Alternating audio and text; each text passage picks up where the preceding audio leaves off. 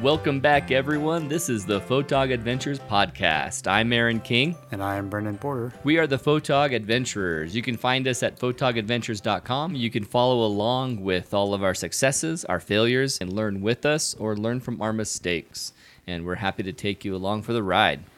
So we went out to the Knolls out in the Salt Flats. Well, just outside the Salt Flats. About a 40-minute drive from, I'd say, downtown-ish area, maybe even close to an hour, actually. So the landscape contains a lot of mud flats, salt flats, and gypsum sand dunes. So much of the land in that area is owned by the Bureau of Land Management and is maintained as an off-highway vehicle park. So people go there and they drive their ATVs and their SUVs, and it's kind of cool that you can just ride around and do whatever you want, ride over everything and have fun out there. And yeah, it's just a big desert, but there's nothing you can damage. So it's one of the cool things about Utah, I think, is that they've got these designated areas you can just go out in there and dink around and no one cares. It's cool. Yeah, honestly, it could be a place where people put a big red tape and say no crossing or just look. But no, they let you just drive all over it. I love that. The Goblin Valley will find that as a similar place where you can just go and climb on everything. So why did we want to come out here to the Knolls? Why the Knolls? Mostly, entirely astrophotography. When you look at the Dark Sight Finder that I recommended in an earlier podcast, you'll see that this is outside of any of the colored areas. So light pollution is down to nothing.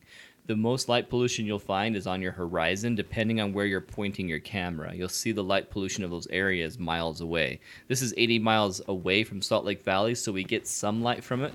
But most of the light in that area that we caught where the Milky Way was over was from a small little industrial area. I was trying to figure out what it was for, but it has no information on it. So there's a small little industrial site that's a few miles away that lights up the area a bit. Other than that, it's a beautiful, crisp, detailed Milky Way. So we went there for astrophotography, and I had seen on Google Panoramio, on Google Earth, I saw a picture where a guy had actually caught both of the Knolls underneath the arch of the Milky Way. They were connected by the arch of the Milky Way in his wide-angle shot. So I really wanted to get out there and recreate the shot. So I rented a wide-angle lens. I was stoked to get out there. So stoked that I forgot to tell Brendan about it in the first place. And so I went out on my own. It didn't work out that morning, but luckily I went out again with Brendan. Yeah, when you called me or contacted me, I guess you did it through text, but when you contacted me the second night you were going up there, I was like, what? You went there last night? You went driving right past my house and you didn't call me. Okay.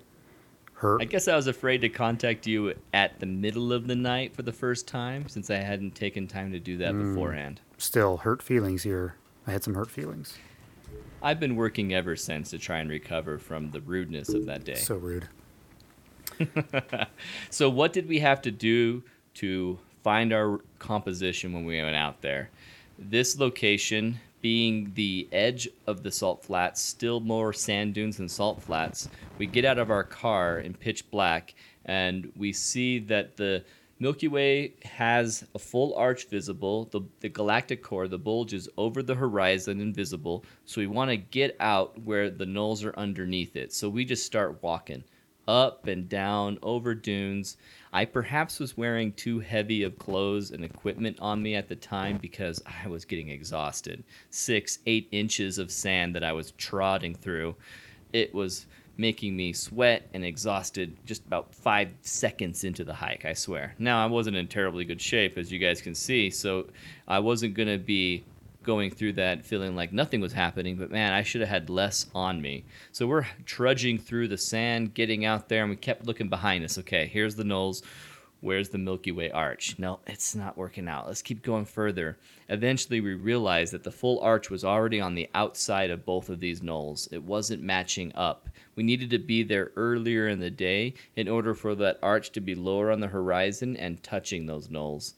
The more distance we got from that, it put the Milky Way further outside of it. The only way to get them kind of touching the Knolls were to be kind of between the Knolls. And then that put the Milky Way touching them, but on a very wide angle, almost a right to us, to the left of us, wide angle, where we'd get this really distorted view of the sky. And that wasn't going to work out for our composition. So we gave up on that, gave up on trying to get it to touch the knolls, and we kept walking out further to see where we can get a composition that we liked. Yeah, it was hard because the Milky Way rises at a similar speed as like the moon rises. So even though this was a new moon night and there was no moon, the Milky Way still can move just as fast as that, and so it moves on you. So you gotta get to the location you're trying to get at, and this is after a few times going out. Now, obviously, I didn't know that first coming out here. You picture the stars as being something static in the sky every night, and then it kind of moves. I mean, we know star trails existed, Right. but you don't think about how fast that spin of the Earth moves those stars in the sky, including the Milky Way, that you spend an hour fiddling with your camera, that Milky Way is no longer in that location you saw it, and it's way off your composition. Right. So, yeah, it's interesting how that happens. And so it's all about timing. Just like with most photography, timing is like, I don't know, 80% of, what you're doing. So, Yeah, seriously, ever since that trip, we've been trying to go back with more time ahead of it, and it was just not quite working out. We haven't gotten back there, but we have a plan for next year to get out there early in the year and try it again. Let's go ahead and take our first break of the podcast. When we come back, we'll talk more about the stories of what happened when we were out there and talk about why it didn't work out for me my first night.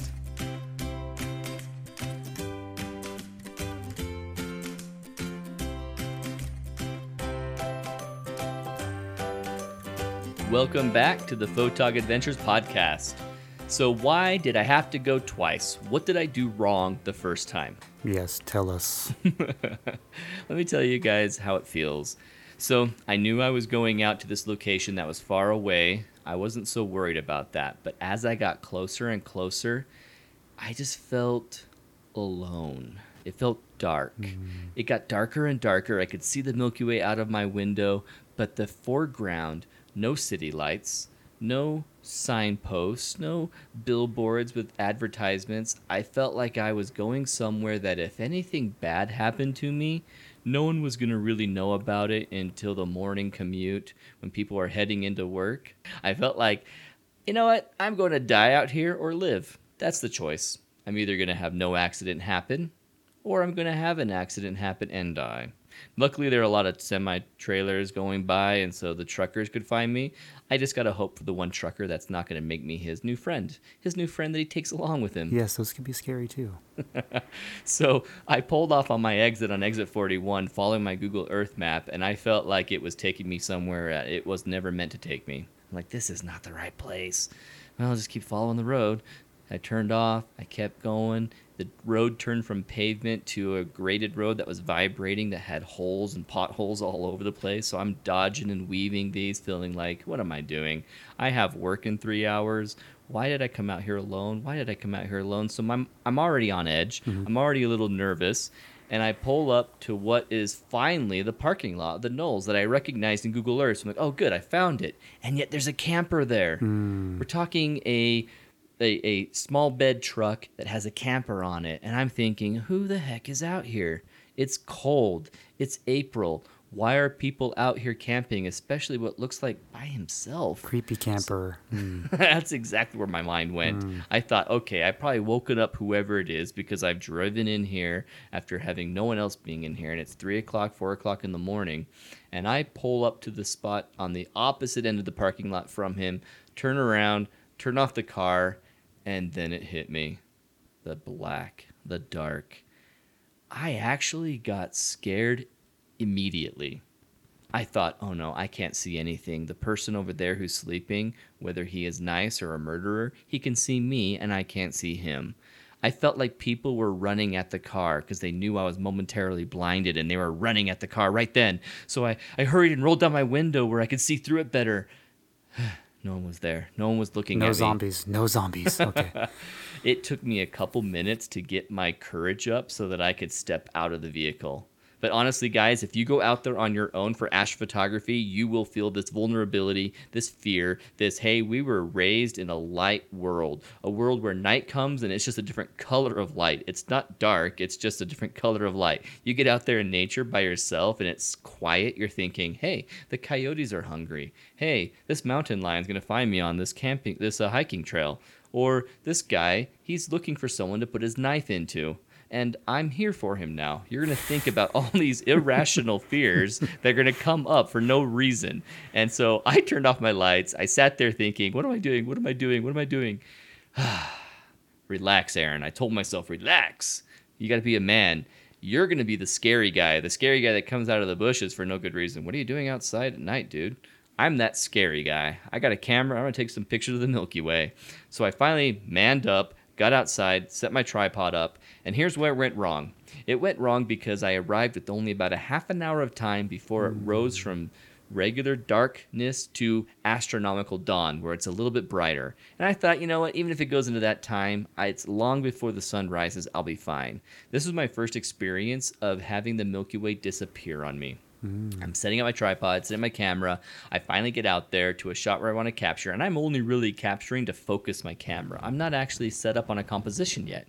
I just wanted to focus my camera. I capture a picture. Oh, go way too fuzzy. Fix. Take a picture again. When I zoom in and make sure my camera's in focus and I've made it all sharp, I do feel like I have it in a good position. But when I take a picture, then I can go back and look at it zoomed in, even more zoomed in than the digital zoom that it gives you in a live view. I can see if it really is in focus or not. And I was finally happy with my focus. I've taken 2 pictures. My third picture I took just to see how my composition was, because it's so dark. I had no idea what my foreground element was. I found out that the Milky Way was gone. Not entirely gone, but it went from where it was out of focus, in focus, to my absolute greatest focus shot. And the Milky Way was about 50% gone. You could tell it was there, but it was practically a blue sky behind it. And I thought, that was it. I spent time being scared. I spent time setting up my tripod and camera, and I missed it. So tip number 1, bring your camera ready to go. If you're going somewhere that takes 2 hours to drive to, don't lose time setting up your camera when you get there. Good tip. Yeah.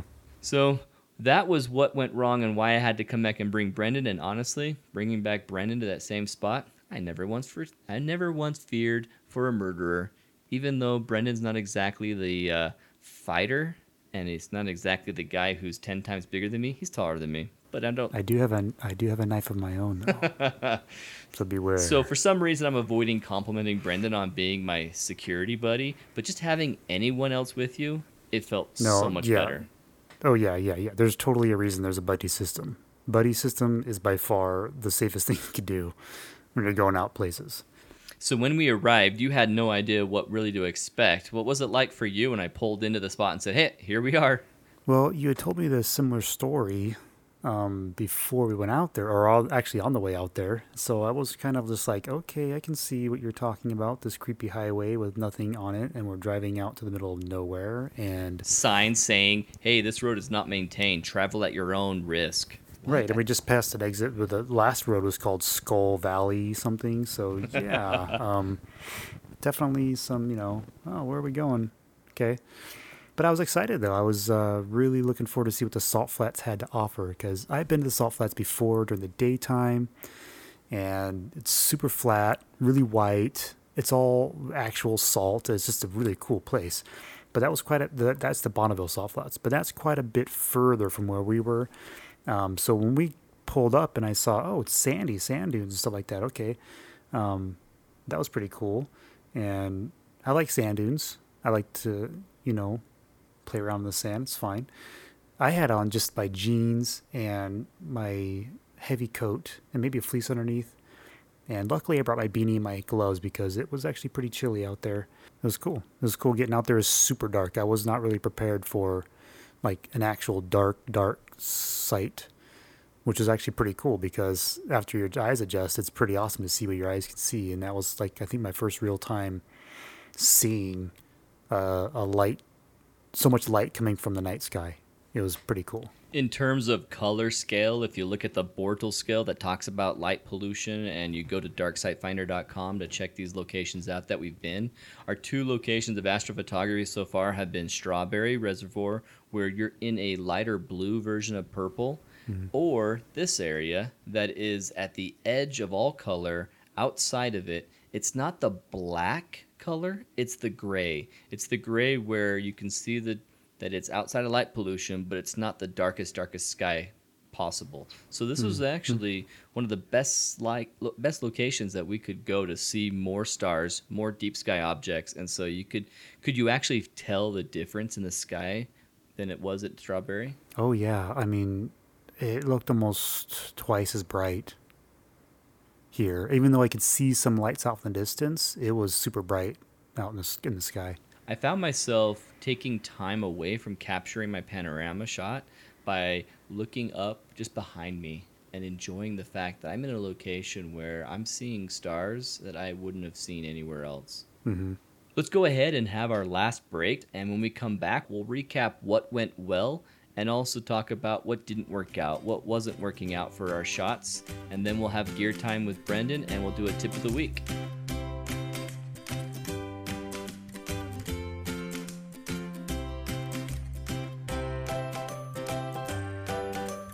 Welcome back to the last segment of our Photog Adventures podcast. Thank you for listening this far and joining us.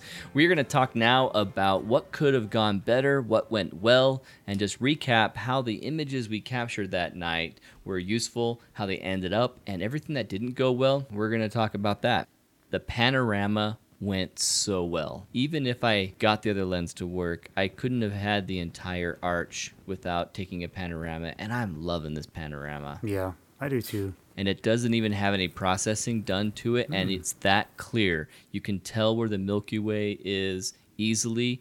If I did a little bit more processing and dodging and burning to bring that Milky Way out, but it doesn't need it. I mean, you're looking at it right now too, Brendan. Can you tell, obviously, how contrasty it is against the rest of the sky? Yeah, actually, it's really, really nice. It's like a good detail.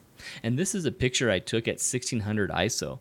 And this 1600 ISO shows exactly how dark of a sky side it was, because I usually don't get this kind of detail in my sky and these many stars without having a higher ISO. So I was so happy about this area.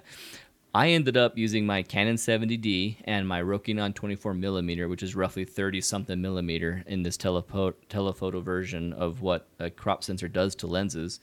And I had to stitch 37 images to get this shot. 37 images to capture the full arch above, the detail of the galactic core area on the horizon of the foreground, and then the closer foreground to us. And I am so happy with the Lightroom software. The stitch of 37 images took about 35 minutes, 40 minutes to do. When I came back and saw this, I cheered. I couldn't believe how perfect it ended up and how well it stitches without any input from me. The Milky Way moves, and so to have this stitch turn out the way it did, I was so excited. Well, and these are all raw files too, right? Yeah, all RAWs. So 37 that's a lot of RAWs. Processing. That's a lot of processing. Exactly. So what went well for you, Brendan, on your shots? Well, for me, this night was also exciting for me in another aspect that, I want to go out there and see what the salt flats are like, but I also had ordered a new used lens for myself too. It was the Canon 17-35 2.8 L lens. And so I was so excited to have another piece of L glass and one specifically for getting landscapes and nighttime shots, because 2.8 is fast enough to let the light come in. And I was really stoked to get out there and try this thing out. So just having that on board, I think went well. And the fact that, 17 millimeters on a full frame was super wide. I couldn't believe how much landscaping it was letting in the frame. It was just crazy. So I just had a lot of fun, getting used to that and trying it out for the first time and just being excited to use something new and to see the results I was getting. And that was just I think that went well for me. And the fact that I I don't know, I was excited to try something new, and it was kind of cool being there and trying it. It was something that having a dark, crisp sky like this and having no clouds, I mean, not to mention what went well. I mean, no clouds. We don't have any clouds in this shot anywhere. Yeah, super clear. It was nice. You felt like you couldn't go wrong. Just point it up there and capture something. I mean, we're even seeing the Andromeda Galaxy showing up in our images on the very end, the tail end of the Milky Way arch, and it's looking awesome. I'm so impressed by the difference a dark sky sight makes. Oh yeah, yeah. So what could have gone better? Let's start with you, Brendan. What could have gone better for you? Ooh, yeah, so that's both the good and bad thing about having a new lens is I saved it, even though I had it for a couple of days beforehand, I saved it for that night. Like I wanted to break it in that night. And that was a mistake because although I enjoyed using it, I felt like a lot of my time was wasted just playing with it and not really composing a shot. So I don't know, I just felt kind of like a noob. It's just when I got home, I'm looking at my pictures, I'm like, really? That's all I took? Like, really? Wow, it felt like it took more better shots than that. And I'm looking through my library and I'm like, wow, I guess I didn't. Man, and then I was thinking back, like, what did I do wrong? Oh yeah, I saved the lens for that night, and I should have got familiar with it beforehand. I should have went out during the daytime even and played with it, and maybe even the night, at home, and just shot stars from my driveway or something like that, just to get more familiar with it. So it was both the good and bad was that lens, and bad decision was saving it for that night. That's a good point. I mean, honestly, I felt like I missed time the first night not having my equipment ready to go, but just being familiar with the equipment that you're bringing is a huge tip. Yeah. What could have gone better for me is a list of items. So let me go ahead and burn through this list real quick. First off, I needed more time. I needed to get there much earlier. What could have gone better is if we had gotten there the night before and watched the sun set and get a blue hour shot of our foreground. Having the tripod not move, capture the foreground in a blue hour, low noise, F8 type situation, we could have had an awesome foreground and then accompany it with an awesome sky. Right now, all we have is an awesome sky over a mediocre foreground. Let's be honest. There's nothing terribly close to our camera. Our foreground is the sand. Our midground are a bunch of bushes on sand, and then those knolls are mostly a midground at the bottom third of the screen. The only reason this picture is interesting is because of the Milky Way. That's a saving grace of astrophotography is the Milky Way will carry anyone's interest through an image. But if you can accompany it with an awesome nightscape of a foreground that's clear and clean and has lit detail, oh man, this could have been a portfolio piece. It just was almost there, a portfolio piece, but wasn't quite. The other thing that went wrong for me was that lens rental. I rented a Canon EFS 10 through 18 millimeter f4.5 to 5.6 IS STM lens. Honestly, I failed on paying attention to every detail of the specs of this lens. I was focusing so much on the excitement of seeing a 10 to 18 millimeter that's a good wide angle lens for a crop sensor. I could have seen so much detail, so much would have shown up inside my frame. I would have had no difficulty stitching together a panorama or maybe having a single wide angle shot, a really cool wide angle, even distorted, but cool to have distorted shot. Turns out I didn't pay attention to how fast this lens was, and it's not fast at all. A 4.5 f-stop is crazy small, and I couldn't get all the light that I wanted. After a couple shots, I practically threw the thing because I realized what a waste of a rental.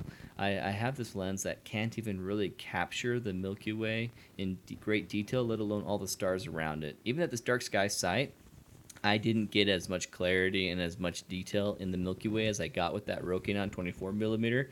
So it only took me one try before I went back to it. And because of it, I had to go with the panorama.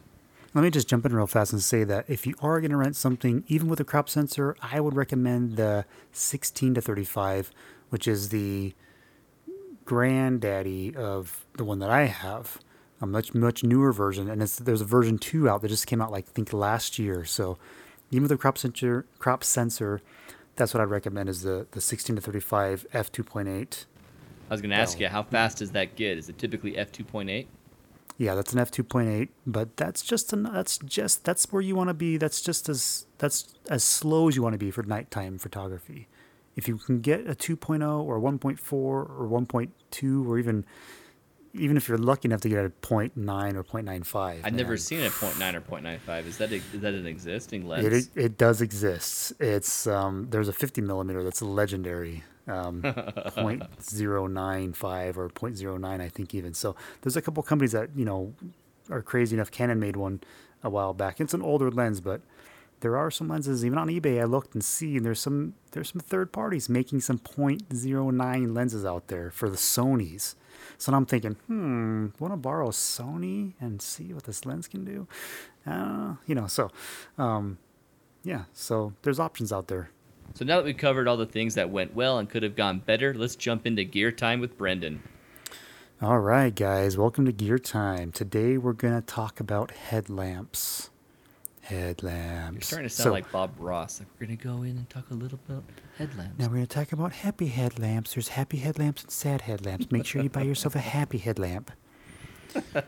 Sad ones will ruin your life. It's like bringing Satan from the pits of hell. I was just about to say that you're a little creepier than Bob Ross, and then you really brought it home. Good job. Little church lady in there too. Satan? Could it be Satan? Okay. Anyways, okay, guys. Today we're going to talk about headlamps. Get yourself a nice headlamp with a red light too. Okay. There's lots of headlamps out there that are just plain white. Those are fine if you're going to go for hiking, stuff like that. But when you're doing stuff specifically for astrophotography, the red light is kind of a must. The red lights are great if you're adjusting your gear, you're in the middle of a shoot, or you're shooting with other people. It helps your eyes adjust not so differently between the night sky and what you're focusing on and fixing with your gear or whatnot. So, and I want to stress headlamp specifically as well because you want your hands free for adjusting things and carrying things and fighting off wombats and knife murderers. So having a headlamp is great to have your hands free. I just ordered myself a nice little headlamp on eBay. Pick yourself a nice bright headlamp with some nice red. Usually most headlamps come with 2 red LEDs and 1 brighter white LED. So that's kind of like the norm. So that's your gear time for today. When we do some video stuff, maybe you'll see me wearing mine. Awesome. Thanks for that, Brendan. So for the tip of the week, we're definitely running way over time right now. So let me go quickly through my bullet points on my tip of the week. We're talking panoramas. And when you're doing a panorama, even on my cheap Manfrotto tripod, it went very well. Even though I don't have a perfect nodal point to keep my panorama in place, thanks to the stitching software of Lightroom, I didn't have to be too particular about that. All I needed to focus on were these things. Get yourself level, start off on a good level point, and use your camera in a vertical orientation. It's much easier for you to stitch on the glass where you're using the vertical orientation because you have a lot of space where you're away from those stretched corners. The stretched corners are not going to be a part of the stitch. You're going to take a picture from that 50% of your glass that's really clear, and in a vertical orientation it's much easier. I'm going to show an example of how it turns out differently and how the stitches can fail using a vertical versus a horizontal orientation in the blog post around this show notes. But real quickly, the rest of my points are: make sure you overlap 50%. You might feel like you're taking way too many pictures, but when you're dealing with an awesome shot that you want to use a portfolio piece, don't go by with just a small amount of overlap. Very true. The more shots, the better. Absolutely. And you can print this at a crazy scale just because you've got so many DPI running into here. You're running into so many megapixels with overlapping that many shots together.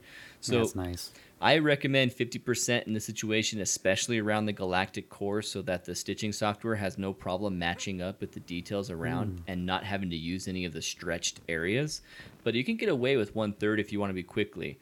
Honestly, when you have the Milky Way moving on you, a whole scene is changing, you're going to want to move as quickly as you can between each shot. Now, your sky, especially because of clouds, you're going to want to capture that beautiful Milky Way bulge, the galactic core, first. Capture that first. Capture a really beauty shot of that where it's in the middle of your screen in your vertical orientation, and capture that panoramic swing first so that you know you got all those nice and clear and there weren't any clouds around. Capture the sky above it, and then go into your foreground. Your foreground typically is not going to move on you. Your foreground is not typically going to change. You're not going to worry about clouds ruining your foreground. So capture that in your panorama last. When you're taking your shots of the galactic core, pay attention to the planes and satellites that are coming by. Anytime your Milky Way gets crossed with one of those, it is going to be a lot of work for you on the end of post-processing, where if the plane goes anywhere else in your sky and it's just the stars, you can knock it out in seconds. Honestly, you could use the Lightroom spot removal tool and it'll look fine. You usually go into Photoshop to really do a good cloning job when you're trying to fix it in the galactic core. My recommendation is just don't use an image that's got a galactic core plane. If the plane's crossing there, just take it again. No worries. You can take up to 2 without ruining your shot. And trust Lightroom stitching or whatever software you use to find the overlapping images. Despite the fact that the Milky Way is moving, it is going to pull everything back and overlap and underlap the way it needs to get your shot matching with the foreground and all come together awesomely. The last bit of this advice is going to be take a bunch of more headroom than you really need, a lot more room on the right and left of what you need, and a lot more room on the bottom of what you need. That way when you crop, you can crop your composition away from all the stretched frames, plus make sure you don't miss it. When you're going through 37 pictures and you're going shot, shot, shot, shot, shot, shot, shot, and then going back and shot, shot, shot, shot, shot, or working your way back like an S, one down, this way, and I'll go down, you'll lose track of where and how far you went right or left. So just go crazy on the right and left extra so that you know you have everything in there and you'll have a great panorama. All those things I put into practice on this panorama, and it worked fantastic. Before this one, I thought that I didn't have a good camera or equipment to do a panorama, but I was totally wrong. The stitching software worked great. I carried through with a cheap tripod and it still went fantastic. And so trust in your panorama by giving it plenty of space to work with and 50% overlap. You can't go wrong. I'm going to sing a song now about Trust Your Pano called Trust Your Pano. And you can't go wrong. You can get that song and many others from Brendan Porter on our CDs on iTunes, so make sure you pay attention to that album coming out. And with the holidays, you can enjoy the Christmas with Brendan. CDs that people are going to throw away because they don't use CDs anymore. Like always, thank you guys for listening to our podcast. We appreciate you coming along for the ride and joining us on YouTube. When you see our videos there, please like and subscribe so we know you enjoy the content, and we'll keep it coming out every week. We really appreciate your time. Thanks for joining us. Like and subscribe. Thanks, Brendan, for joining me tonight. Thank you. And as always, get out there as much as you possibly can and get an adventure with your camera. Don't waste time. Don't waste your weekends, and go out and have a photog adventure of your own. Yeah, have fun, guys. Catch you guys next time. See you guys. Bye-bye.